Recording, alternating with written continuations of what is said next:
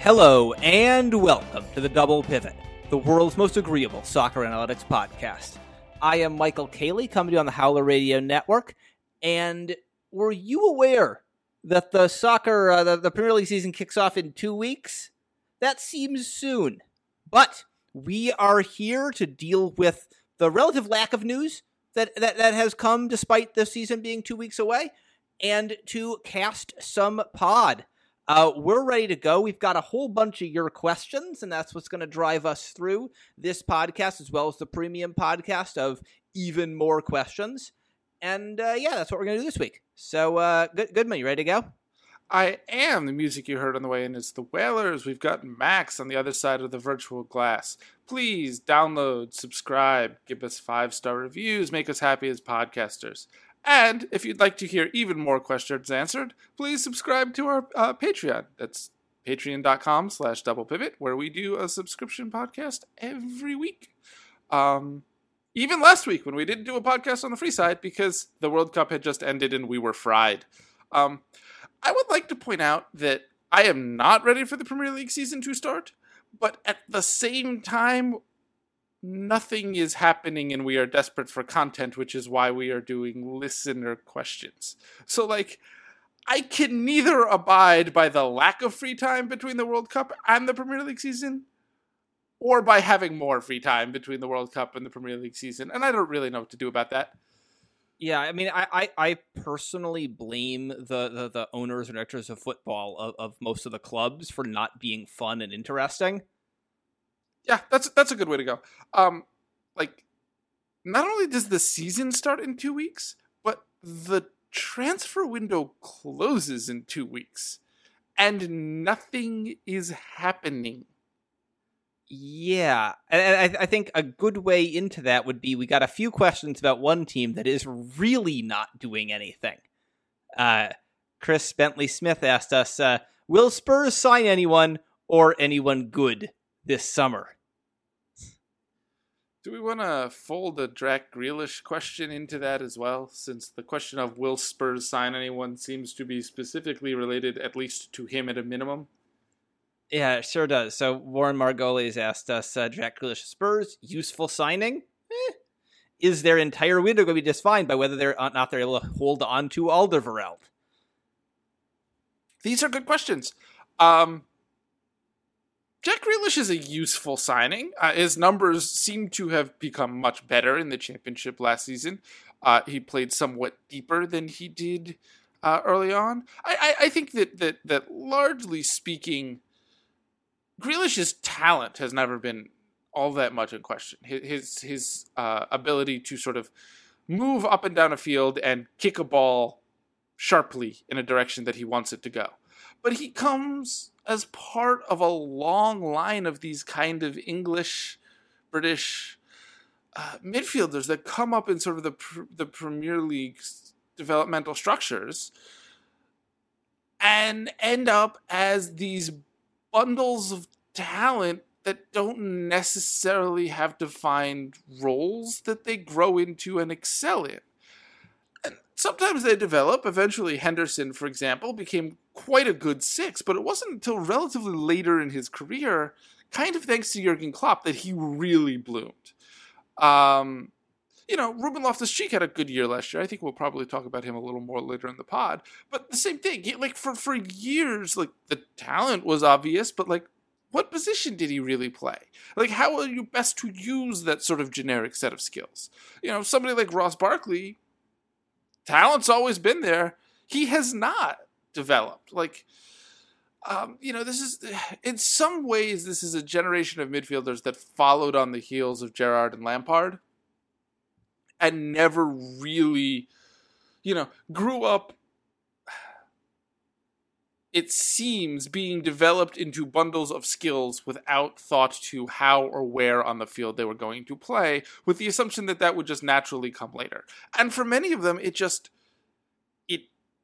hasn't, or it didn't, or it's sort of there, but for the grace of a good manager, it wouldn't. It seems like last year, Grealish actually sort of found a position for the first time under Steve Bruce in the championship. Playing slightly deeper, doing more ball progression and less sort of 10-y type stuff and being really pretty good at it, all things considered. So I think that would be a useful signing for Spurs. Yeah, and I think I would add to that point with Henderson, other players that have, Alex Oxlade-Chamberlain, who may no longer exist, pour one out for AOC, but nonetheless, he developed he had some very good seasons, partial seasons at Arsenal where he did a lot of midfield work, and he sort of has become, one of the best midfielders in the league, I think, toward the end of last year for Liverpool, So you get these guys who are these these sort of buckets of skill, and then you put them in a system with a manager who thinks that they know what to do with those buckets of skill. Klopp did that there. Pochettino apparently likes Grealish, seems to be the story here. And, Dele Alli was a midfielder, if you recall. Pochettino found a way to take his quite different but still notable sort of buckets of skill and turn him into a forward and now possibly back into a midfielder.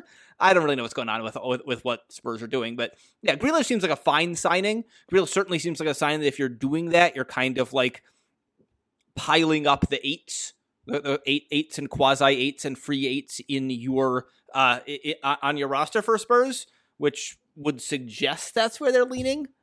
That they were leaning with some sort of system more like a 4-3-3 or 3-5-2, where you can use some of your more attacking midfielders, guys like Eriksen, guys like Ali. Grealish would sort of fit into this as midfielders in that Pep mode. Maybe that's what they're looking at with him. I don't know. We'll know more when they do anything. So, right, Grealish seems like the kind of move that could be useful.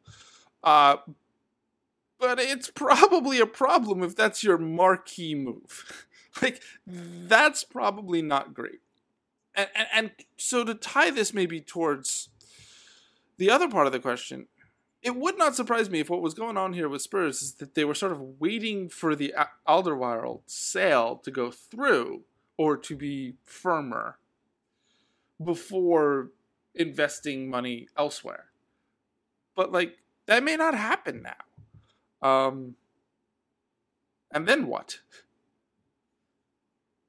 Yeah, and similarly, I think there's something similar is going on with Moussa Dembele, not on the same scale. Alderweireld was going to be 70 million, 50 million. Dembele probably in the range of 20 million.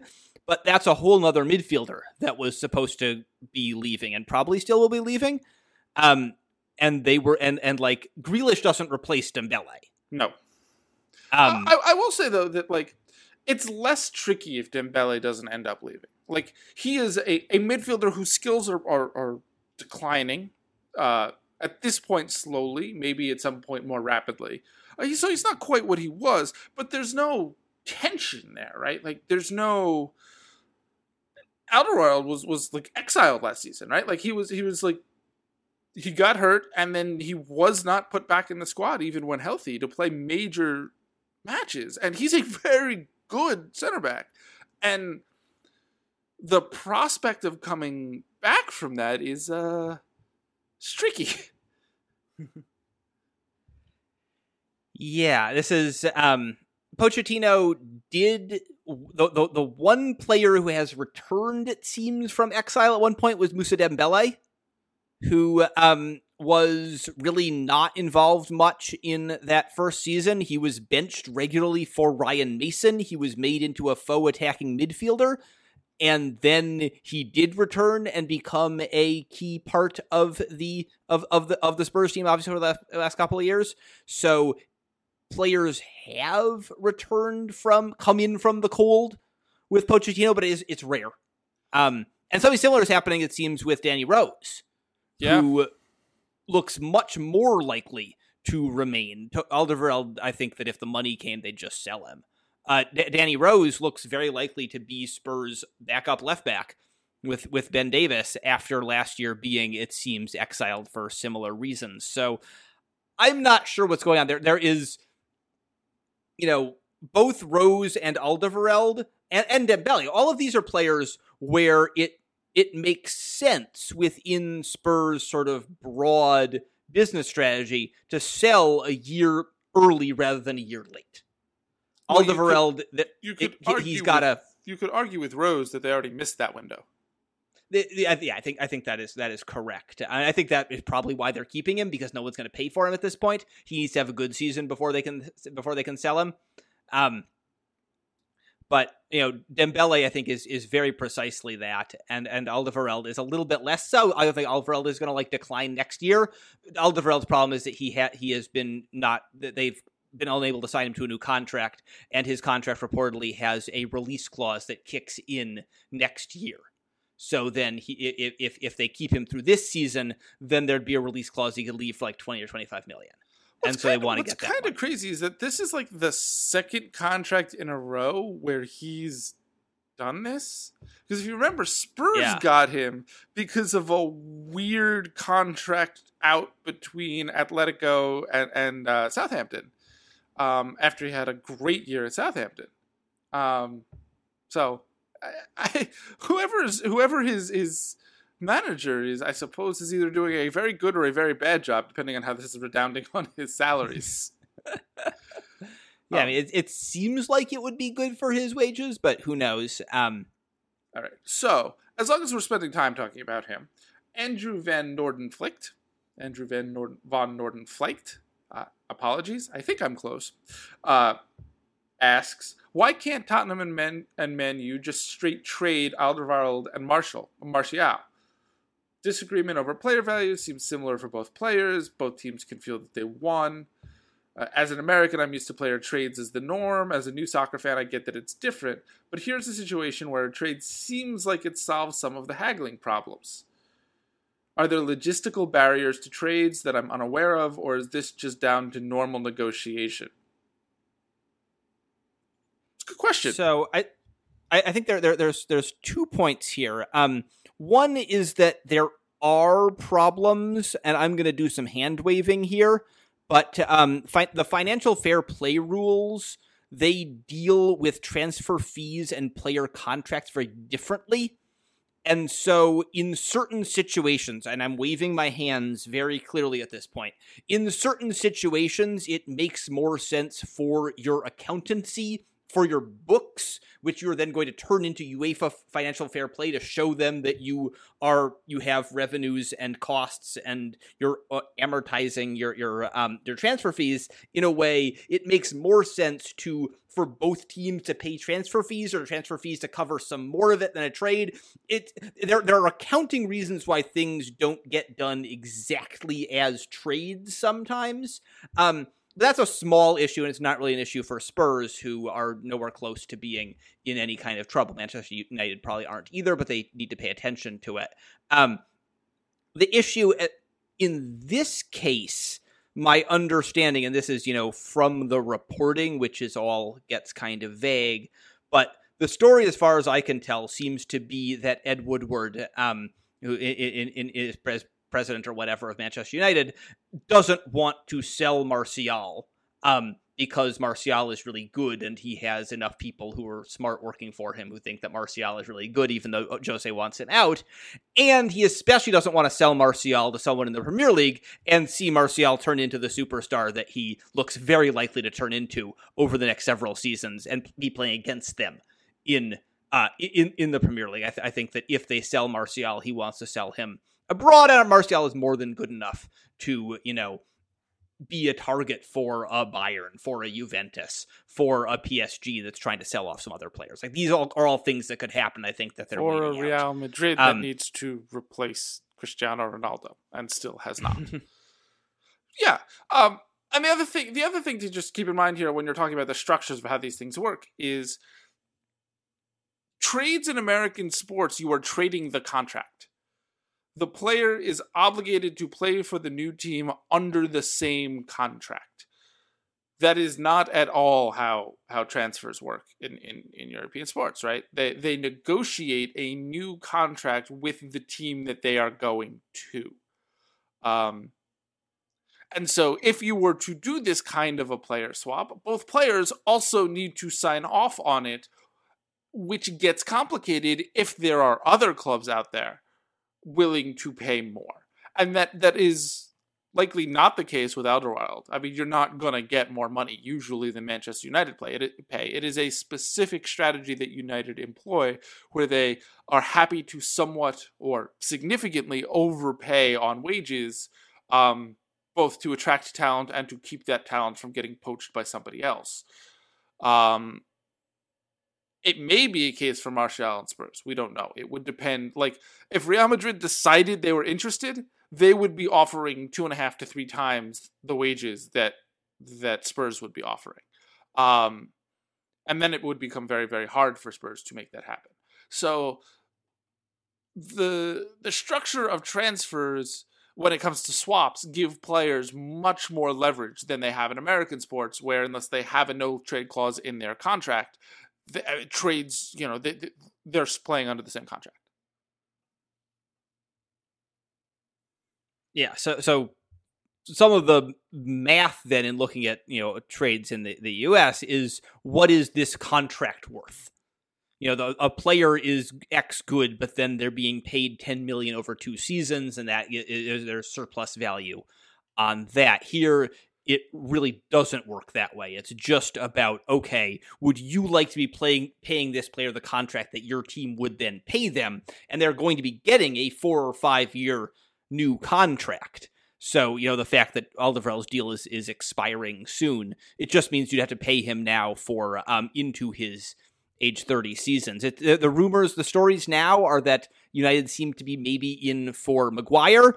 Is that real, or is that just sort of part of this negotiation?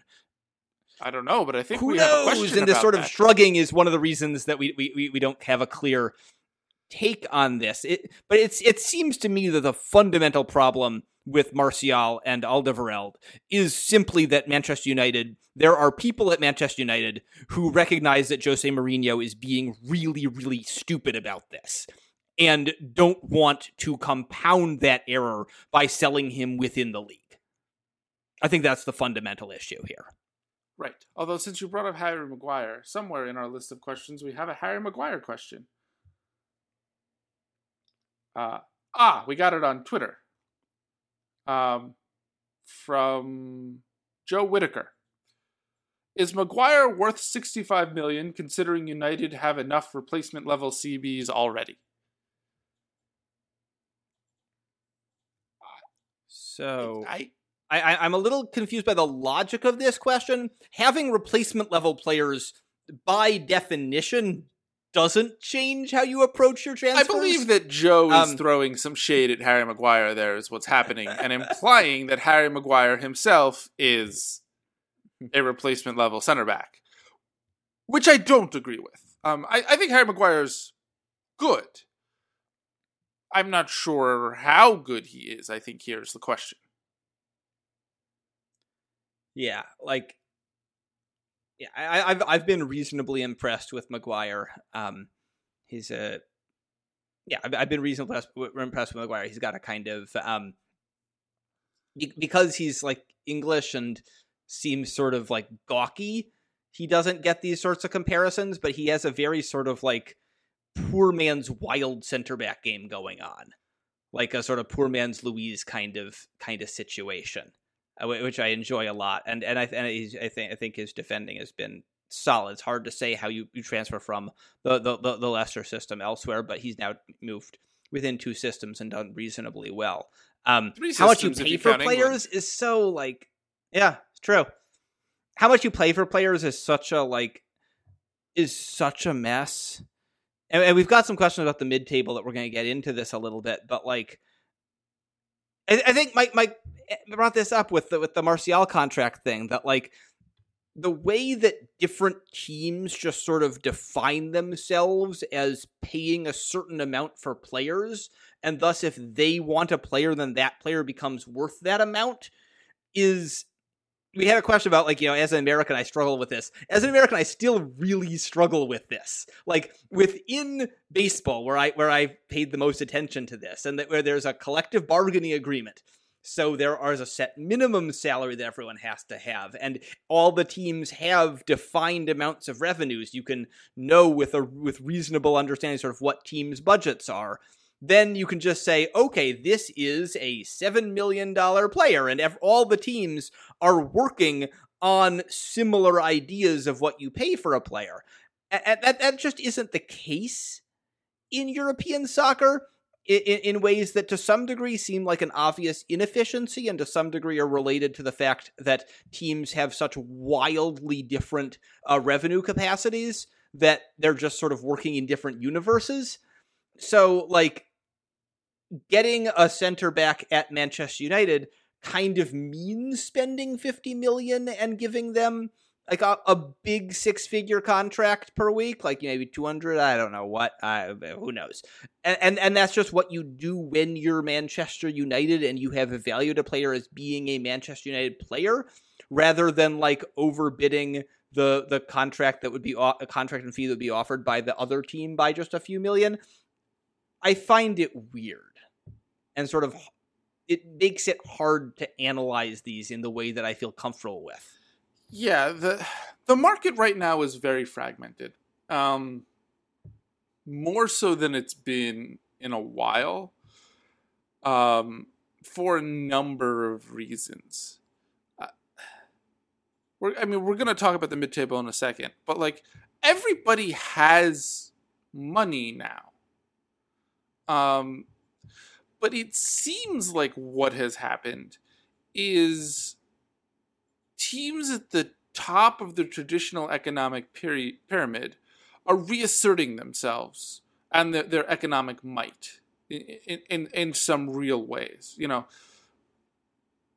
Manchester United spending $300,000 a week on Sanchez is like an example of that. They could just do it, so they decided to do it. Manchester City buying Riyad Mahrez for their 5th attacking midfielder, 6th attacking midfielder, depending on how you want to count Gundogan, I guess, is an example of that. But it's not happening in a systemic way, right? It's not happening where they're using their might by outbidding players when lots of other teams are trying to get them who are slightly less rich, right? Mahrez didn't go for 65, whatever he went for, because there was somebody else bidding for him that bid $5 million less. He went because Manchester City negotiated a deal with Leicester at a high number. And that number was determined by... and that's the issue. Like, what's happening now is there's like a fundamental indifference from City as to whether they would spend 65 on Mahrez or 45. And there's no other team in between. And, I mean, there are areas where this operates as a market and areas where it doesn't. But the recent reassertion of Manchester City and PSG specifically, and a little bit United, has been all about just like asserting their power to spend by spending, not by sort of the traditional we have more money so we can outbid people with less money mechanisms of what you would consider a market to be. So I don't know. Like, is Harry Maguire worth $65 million? To answer that question with a yes, you'd have to say somebody else would bid 60. Would somebody else bid 60? Who? like who? But would Leicester say no to 60? I don't think so. So, you know, on some level, yes, he is, because that's what United might pay. On another level, no, of course not. Like, nobody else would pay that. But then the third prong of it is, it doesn't prevent United from spending more money on somebody else. So if they want to spend that much, it doesn't matter. Yeah, because it seems like some of these teams, either the super teams that either have money given to them by a sovereign wealth fund of a country that is sort of like expressing soft power or just finding a way to get annoying princes to have something to do with their lives that doesn't destabilize the kingdom, or teams that just have so much revenue globally that it just doesn't matter. Like, what United seem to be doing is just, if they pick a player, they will buy that player. And they won't engage in really strict sort of careful management of, okay, how do we read the market for this player? Like, United spending $50 million for Fred is a perfect example of this. Like, there was not a $50 million market out there for Fred, but he was the midfielder they decided they wanted, so they got him. And that was what they spent. In some ways, it's not a completely like awful way of doing business if you can just identify the player. I mean, Liverpool to a certain degree identify the player and then go get them. They just seem to also pay attention to what the market would be and pay more of a competitive price. It seems like United are doing that, but then they're just buying them. Well, look, so the way the market is operating now is much more like what I would consider to be a market for luxury goods than a market for players. Yeah. Which is weird because there are a lot of players available in the world. So discovering I want this player and treating that player like a luxury item, it doesn't necessarily make economic sense. But that's where we are. So, such is life. So the answer is no, Harry Maguire probably isn't worth $65 million, but it's not the end of the world for United if they pay 65 instead of 45. Yeah, like if he were legitimately bad, we would be making that argument that it's just not a good idea, but I don't think he is. No, me neither. So I think he might be very good. He's at least pretty good. He might be very good. Yep. And he's English, and you need to fill out a roster in the Champions League every year. So yep, that helps. So yeah, that seems fine. All right, should we move on? Or maybe they'll go after Alderweireld. I don't know what's happening. All right, should we move on? Because just to be clear, it's very possible that is not a thing that's happening. That is part of the negotiations for Alderweireld. So these are all things that we'll learn. All right, I wanted to actually. It seems like a good place to bring it up because we talked about like teams spending money, and we actually didn't get a question about this, which is weird, because it was the only thing that happened. So I'm just going to ask, what do you think of Malcolm to Barcelona? Yeah, that's weird. I mean, I thought Malcolm to Roma made a lot of sense. Yep. I have no concept of Malcolm being good enough for Barcelona. I mean, maybe like he'll jump up in class and surprise me. And again, I don't really know how to evaluate price tags in this specific moment. I don't understand what you're doing getting Malcolm when you think he's going to take minutes away from Ousmane Dembele, or you're trying to move on from Dembele. That doesn't make sense to me. If you think we need Dembele and Malcolm because we have to play lots of minutes and we need lots of depth and so on and so forth, I can maybe see that. But I don't. It's weird to take a swing on Ousmane Dembele, have it not really work for a season, and then decide that the answer to having that swing not work for the first season is to go get Malcolm, who is kind of like Ousmane Dembele, but not as good. Yeah, it's non-union Brazilian equivalent. I don't like the thing about it is the thing that is funny here. The reason I brought it up at this moment is because what Barcelona did is basically the thing that we were sort of kind of puzzling at other teams not doing. Malcolm, there was a price set for him that seemed pretty reasonable.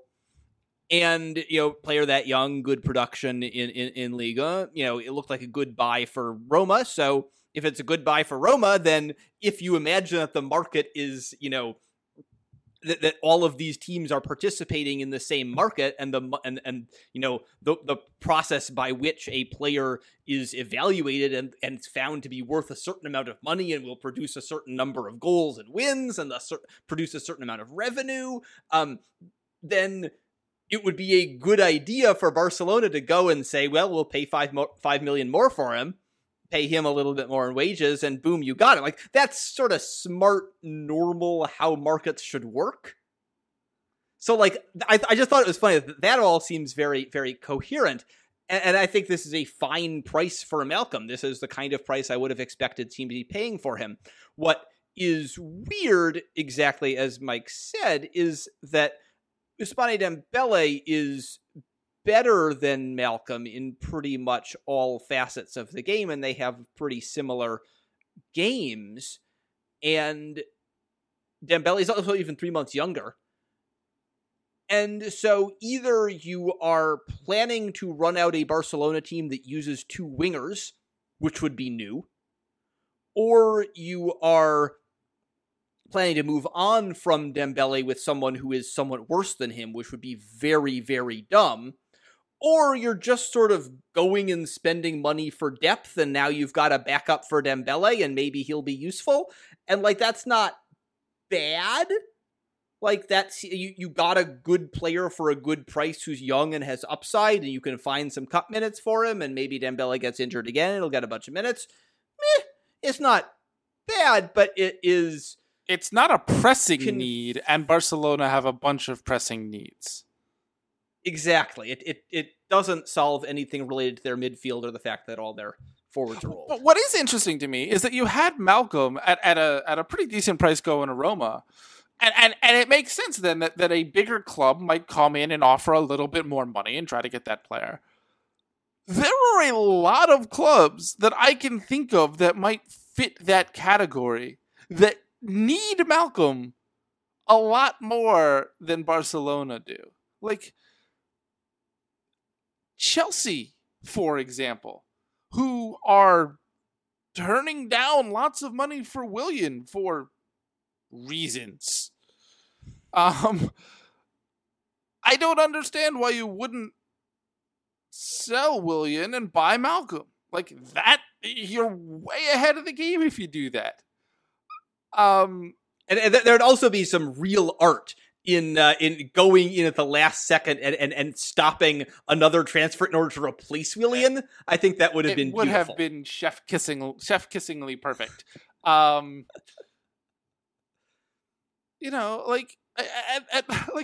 it would have made more sense at Real Madrid than Barcelona. Again, in exactly the same way. Like, you can tell stories where, like, it would have made sense for, like, Dortmund to be involved there. They don't typically like to pay that big a number, but, like, they could. I mean, they have the money to do it, and they just moved on from a lot of pieces that were sort of taking up space and money. And so, like I guess what I'm saying here is, to my mind, it would have made more sense for Malcolm's price to bizarrely get inflated as these teams came in and bid against each other. But that's just, like, the fact that the market isn't working that way is keeping that from happening. And instead, you did have Barcelona swoop, and that was well done on their part, sort of.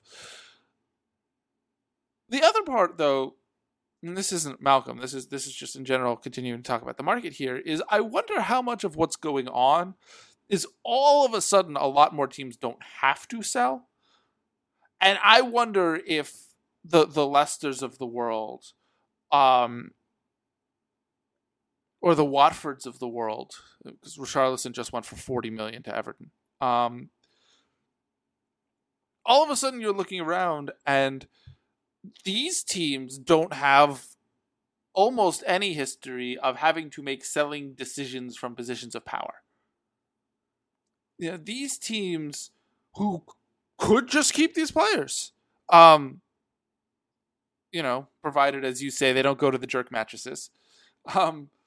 Just like they have these players under contract, they don't have to sell them to make ends meet or to reinvest. They can reinvest without selling these players. So I wonder, if part of the reason that the market isn't working like we're used to seeing it working is the selling teams are acting differently. I don't know for a fact, but I think it's worth at least thinking about. Yeah, and I think on top of that, there are a bunch of things that might happen. That's true. I think, because Malcolm to Spurs would have made a lot of sense, but Spurs seem to be waiting on Martial. And so so then there become these sort of weird opportunity cost questions of, okay, do we spend on Malcolm here? I mean, they wouldn't be able to spend over Barcelona, so maybe it was pointless. But while that was, before Barcelona were in, do we go for that?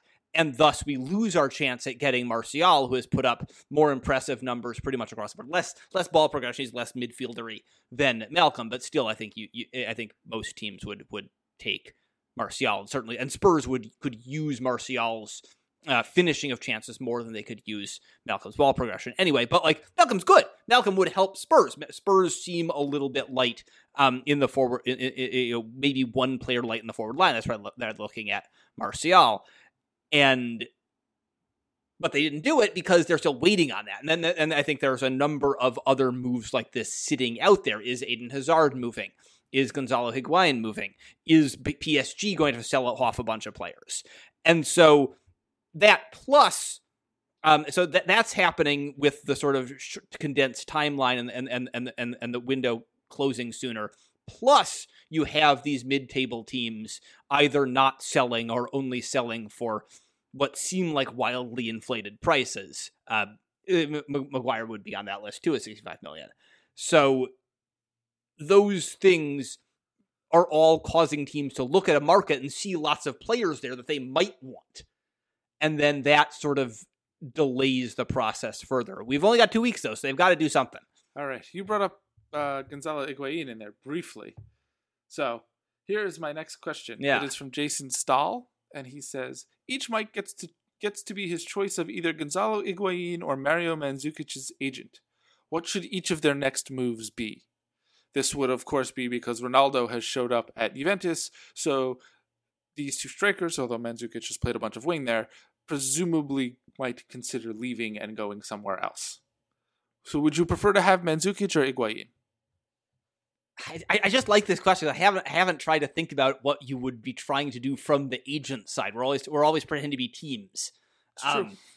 Occasionally pretending to be players. I like this from the agent side. Obviously, I just to a certain degree, the answer is whichever team will pay the largest transfer fee, because for some reason I get paid a percentage of that transfer fee, even though that has nothing to do with the work that I've done for the player. So, but let's bracket the ludicrously corrupt and inefficient system by which agents are paid and pretend that agents are actually supposed to have the player's interest in mind. Yes. So do you want Higuain or Mandzukic? All right, well, I took Higuain, so I mentioned him. I'll take him. I think he's an interesting case, in part also sort of interesting for considering the premises of the question. So Gonzalo Higuain had a really disappointing season last year for Juventus. It was not good. His production in shots and goals and everything was way down from last season with Juventus and from his career norms. He's also getting up there in age and getting larger, which is something that happens to people as they age. It's natural and normal. He didn't play all that much or all that well for Argentina at the World Cup. I mean, Argentina were a mess, but it certainly didn't make you toss out your null hypothesis that he is in decline. And so what do you want to do with that? What would a player want in that situation? What does an agent want? How do you manage to get, because he's not going to get the same money he's getting from Juventus unless he goes to a big club where he is almost certainly going to disappoint. And we're looking at mostly big clubs in England. Reportedly, Chelsea is looking for it. So, like, I think that everyone involved would just try to get him a big contract, and Chelsea apparently want to take that risk. So you would do that. I think that if you want Higuain to have the best possible production that he could have, I think you would want to stay in a league where he's not going to have to do as much defensive work, where he is not facing quite as high quality opposition. If you could find a way to get him a gig, if one of the Milan teams wanted to spend a bunch of money on him because he's famous, like that seems to be the kind of angle you could get him into a better situation. They probably wouldn't. Both those teams are kind of stocked with forwards. But yeah, I mean, it's hard to sort of figure out where you would want to put someone as they're declining, but also where they can get lots of money. There isn't really an obvious answer to that. I mean, I think for Higuain, the obvious answer is in fact Chelsea. If Chelsea are going to be dumb enough to pay him, then you take that money and run. I think it becomes more interesting if Chelsea wise up and decide that wouldn't make sense for them, and then I don't know. Yeah. Then his options, I think, begin to narrow fairly quickly. Which is kind of the Mandzukic issue here. I'm not sure I would want to move if I'm Mario Mandzukic. He's 32. He's a weird player. I don't think you want to go someplace where you're going to be the sort of sole striker responsible for scoring all the goals and leading the line and doing a lot of hard work. He hasn't been a regular lead the line forward for a club for a long time now.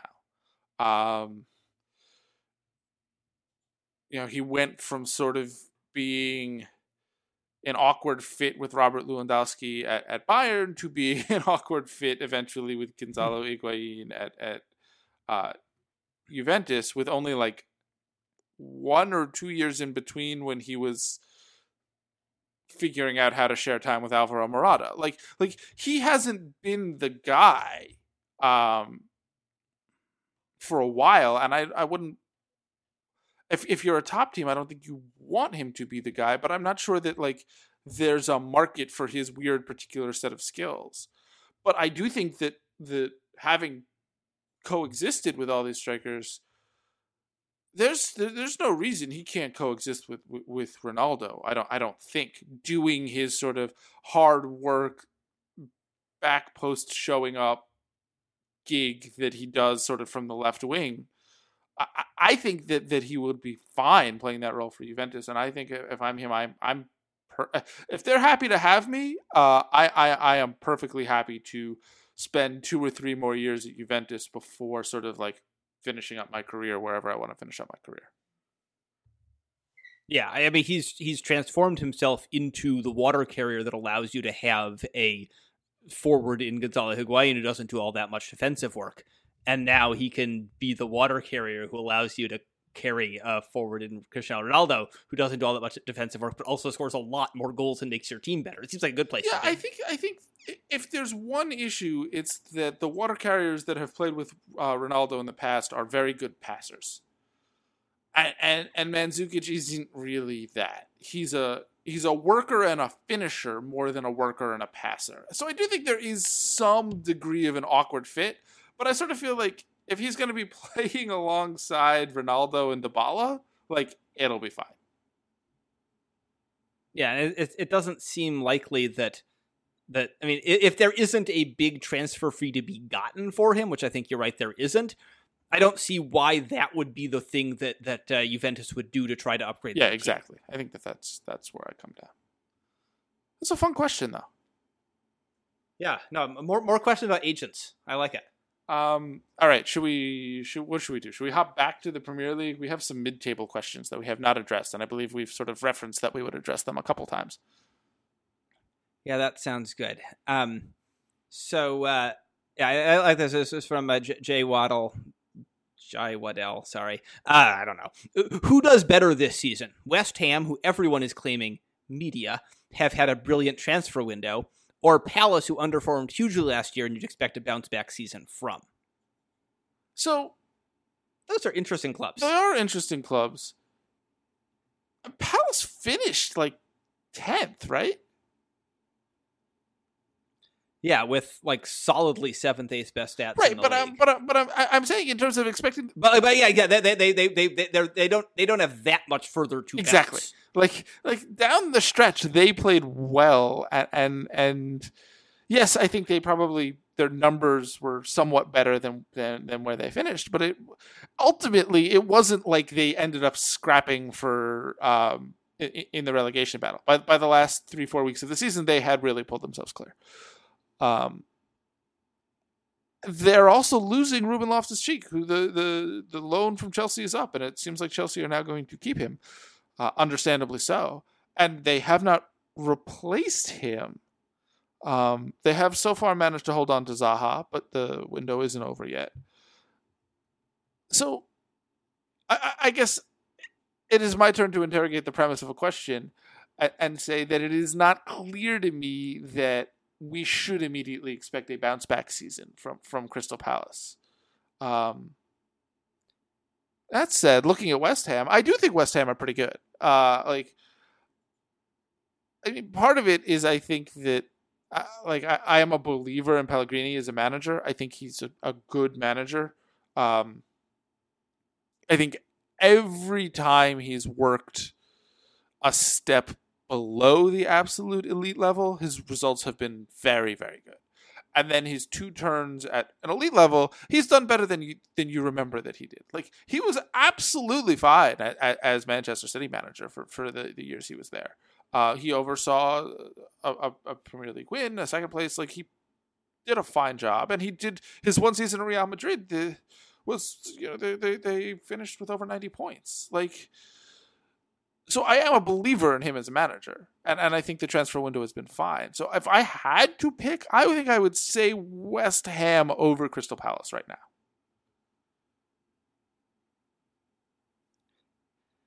Yeah. So the thing about West Ham, this everyone's impressed with their transfer window. To me, it's mostly that they got Felipe Anderson, who there isn't, I don't know of a team, Manchester City went for Riyad Mahrez, and you can't, and that pretty much gives them enough midfielders, so you can't really fault that. But I don't think there's another team in the Premier League that couldn't have used Felipe Anderson at this price. I don't know where United would have put him. United are looking at a team that has Sanchez, Martial, Rashford, Lingard, Mata. Is Felipe Anderson better than some of those players? Maybe, probably, but at the same time, I don't know what they would have done with him. Yeah, that's fair. But anyway, this is an excellent for sign. Sure. Beyond that, they've signed a couple of center backs. I definitely do not have any Issa Diop takes, but they signed him for 20 million from Toulouse, and they signed Yarmolenko, who was not terrible for Dortmund, but did not strike me as a player that this guy is ready to go. No, he strikes me as finding his level at West Ham, as opposed to Felipe Anderson, who is a player who is quite good that West Ham managed to get. Yeah. Yeah, so Yarmolenko put up solid enough numbers. He didn't play that many minutes. He underplayed his expected goals a little bit, but 7 goals in 1,400 minutes for Dortmund is fine. 7 goals and assists in 1,400 minutes for Dortmund is fine, but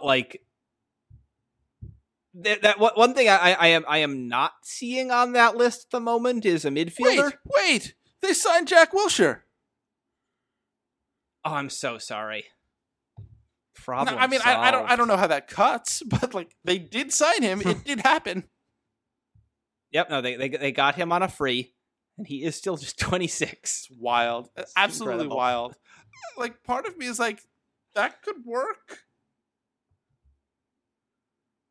It could, but like I don't see the problem where this team didn't have a midfield being solved, and so like I like that they're doing stuff, and I like that they got a legitimately like Champions League quality player in Felipe Anderson, and maybe these center backs are really good, and that's great.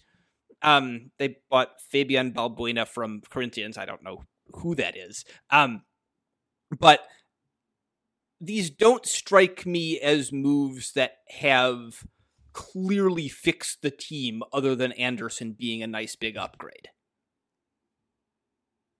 Yes. Also, Pellegrini took a team to the Champions League semifinals with Yaya Toure, who couldn't move, playing in midfield. I mean, a lot of what I attribute expecting West Ham to be pretty decent this year to is going out and getting a real manager. Basically, a manager who will look at this team and be like, no, I'm not going to play Noble and Kouyaté together as a two-man midfield. I'll figure something else out and go from there. Yeah. And just to come back around to Crystal Palace, I agree with your take. Like, what really worked for them down the stretch was putting Zaha up top, and Zaha's number exploded. Zaha suddenly was putting up like big time expected goals numbers and scoring goals and assisting them as well, not just like pop in the stats. And they moved the ball forward using mostly Andros Townsend and Ruben Loftus-Cheek, and now they're losing Loftus-Cheek. And one of the reasons you would expect them to bounce back, basically, the huge percentage of Crystal Palace's underperformance of expected goals was that Christian Benteke had an all-time terrible finishing season. One of the most spectacular bad finishing seasons ever. He had nearly 10 expected goals and scored only 3, plus a penalty. So, like, just horrific stuff. And so you'd expect Benteke to bounce back. His finishing has never been that bad before. It is unlikely to be that bad again. But if the moment you stick Benteke up top, you are suddenly losing what you just discovered in Zaha, which is that playing him as a quasi-striker really unleashes what he can do. And so the bounce back possibilities there are a little bit limited, and they have not replaced their primary ball progressor from last season in Loftus-Cheek. So I also think they've got a pretty good manager in Roy Hodgson. Hodgson figured out the Zaha thing toward the end of last season. He stuck with what was working. He didn't panic as the team was struggling. Things worked out pretty well. But I have a bunch of questions about both these teams, and also the transfer window isn't over, so they'll probably do other things. Yeah, I'm starting to lose faith that these teams are going to do other things, and I sort of think that we're just going to sit here and expect them to do things right up until the season kicks off. And then we'll all sort of look around and be like, what happened? But I think there's a non-zero chance that teams did not correctly prepare and adjust for the accelerated pace of this summer between the World Cup and the early start of the season, which is also the first time that that's when the window is closing. Well, I think the window is closing on this free side of the podcast. We will be getting to more questions over at patreon.com/doublepivot. You can subscribe and hear the second part of the podcast. But before we go, Mike, there's been no soccer on, and like no news has been happening. So I'm not really what have you been doing besides soccer. It's like, what have you been doing?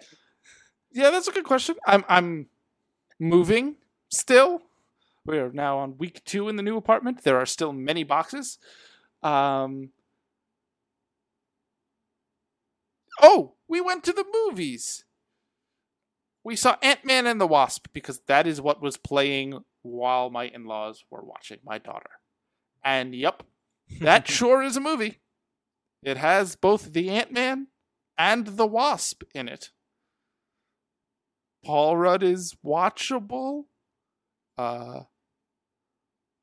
It is absolutely a replacement level affable superhero movie, and that is literally all I can drag out of my mouth about it. Well, I am still on vacation. We were in Montreal last week, which was delightful, and now we're in New Hampshire, staying in a condo. And my son, we've been doing some hiking. It's been raining the whole time, so that has limited what we can do.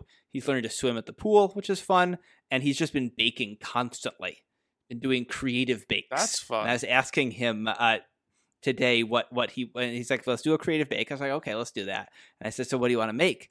He says, Daddy, there isn't a name for it. It's a creative bake. I don't know what it's going to be. Can't argue with that logic. So he, I know he's starting to make arguments now, which sometimes is amazing because he comes up with like interesting arguments, and sometimes is hilarious because they're so comically self-interested. Like, you let me have television after a bath, so I want to take a bath. I was like, you just took a bath an hour ago. I was like, yes, I got to watch television after that bath. So basically, I have been, as I think someone on the internet once said, once you have a child, you no longer take vacations; you have extreme parenting adventures. So that's what we've been up to. Although I'm getting better at baking. I made a lemon cake that was like legitimately good because he wanted to make a lemon cake for some reason. So I'm pretty happy with that. Anyway, that's what I've been doing. We will. That's what I've been doing. For us, it will be minutes. For you, it might be never, or it might also be minutes, or it might be your next commute. Yes, that. Cheers, y'all. Cheers, y'all.